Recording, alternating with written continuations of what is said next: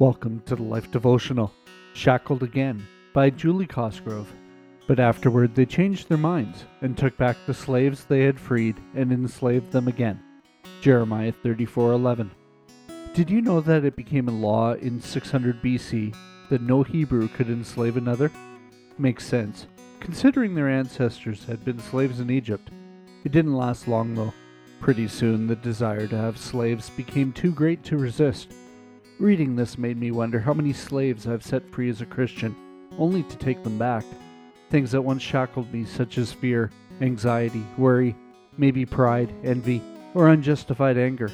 I think I can do without them for a while, but pretty soon old habits made me want to snatch them back from the cross and claim them once again. We are told by Paul that if we believe in Christ, we will be truly free. Romans 8:2. And yet my humanity keeps wanting to chain me to sin. Instead of trusting in God and resting in His love, I pull on my chains of worry and lock myself down in anxious, sleepless nights. Instead of thanking Him for His blessing, I find myself mumbling, why can't I have the beauty of so-and-so, or the income of who's it? Click the shackles, padlock the chains, I'm enslaved once again. I fight to get free, but deep down I know only one person can set me loose. I cannot do it on my own strength.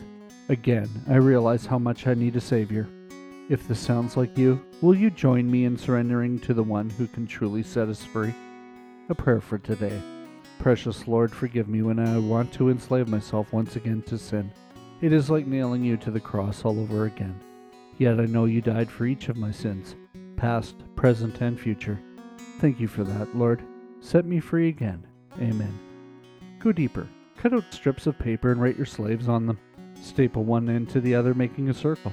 Next, weave the next one through and staple its ends together, making links in a chain. Now present them to Christ, and as you do, rip them apart and throw them away. Can we pray for you today? Come see us at thelife.com/prayer.